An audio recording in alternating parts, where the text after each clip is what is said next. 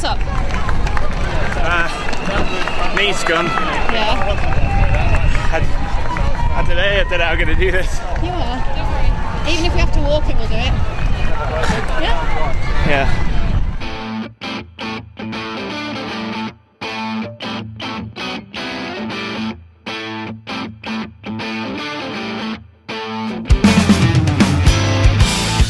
It's the same, it all looks the same.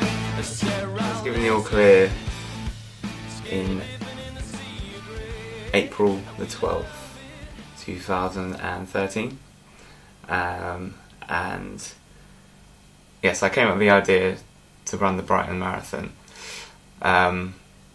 So I booked it. I think I booked it in October.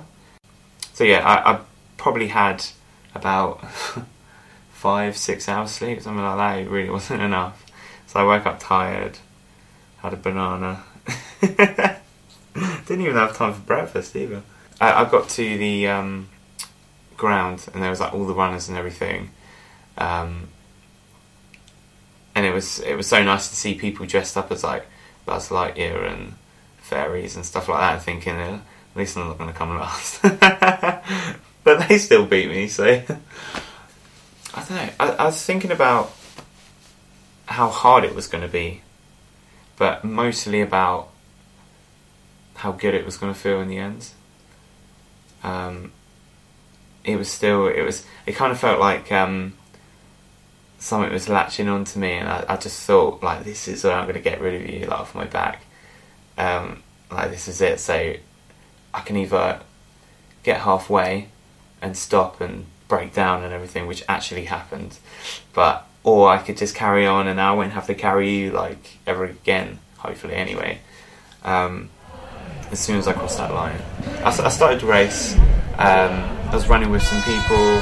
I had the little GoPro in my hand and I was filming around everywhere, and it was just good fun, and it kind of took my mind off it, but it also took my mind off easing my pace, and I was just like, woo, let's do this. So it got to like mile 5 and I still felt okay, but it was so hot that day. It was supposed to be cloudy and it was just boiling. I couldn't see a cloud in sight for the whole run. And we got down to the marina. The spirit of the 60s. Oh, get tied up with a mortgage, yeah. With blinkered eyes and polluted skies, we dream of paradise. Which was, I think, mile 7 or something, and I was like, wow, I'm feeling this now. Paralyzed.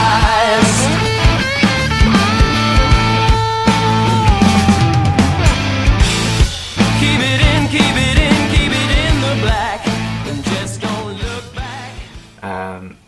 So I was coming back from the marina, and mile 9, I remember I stepped like inwards, and my knee just cracked. I could feel it, and it was exactly where the injury was before. And I just straight away was like, oh no. I was still kind of pumped with adrenaline though, so it got me to the pier, and that's kind of where I saw my family, and it just like broke down, and I was saying to them, I can't do this anymore, I just want to stop. But they kind of encouraged me, and my friends were there to encourage me as well, saying I can do it. So I ended up walking for a little while. I thought, if I'm going to keep going, I'll just walk, because my running pace was like walking pace anyways at that point. So yeah, I decided to carry on.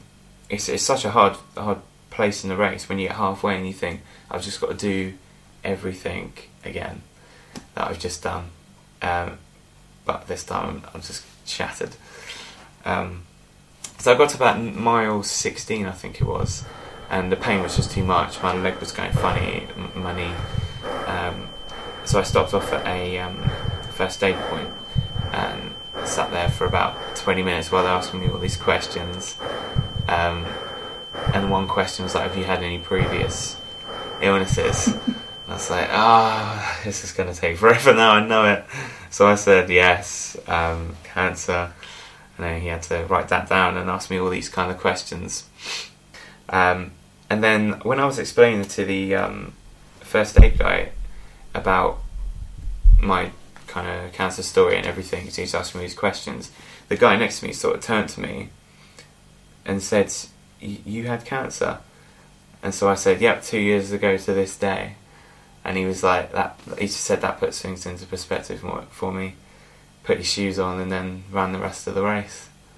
And I saw him at like mile 23, and he was about 4 miles ahead of me or something, and he was like, "Harry," it was at a point of the race where we were lucky to catch each other actually, and he was like, "Yeah, I'm going to do it," like 100%, because he had to go that way anyway because it was the last 3 miles, and we just sort of hugged it out, and we were just like, "Congratulations."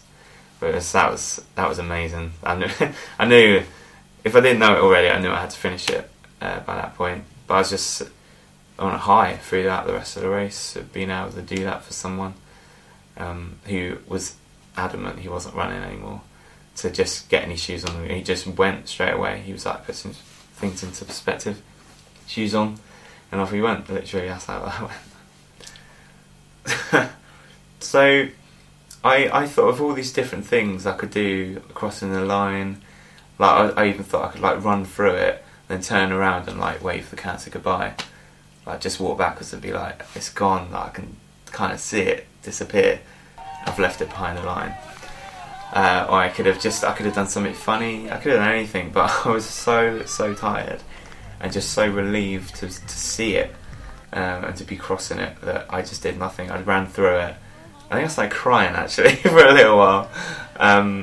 It was just it gets me now. It's just amazing feeling. But yeah, relief and probably happiness next to that was what I felt. Would you do it again? The marathon.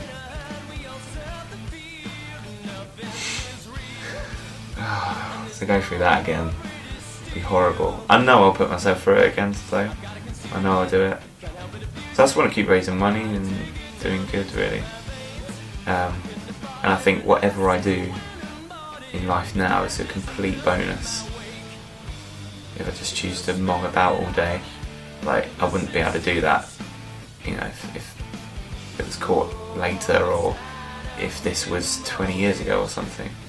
So anything I do is a bonus, so why not? If I want to do it again, then do it again.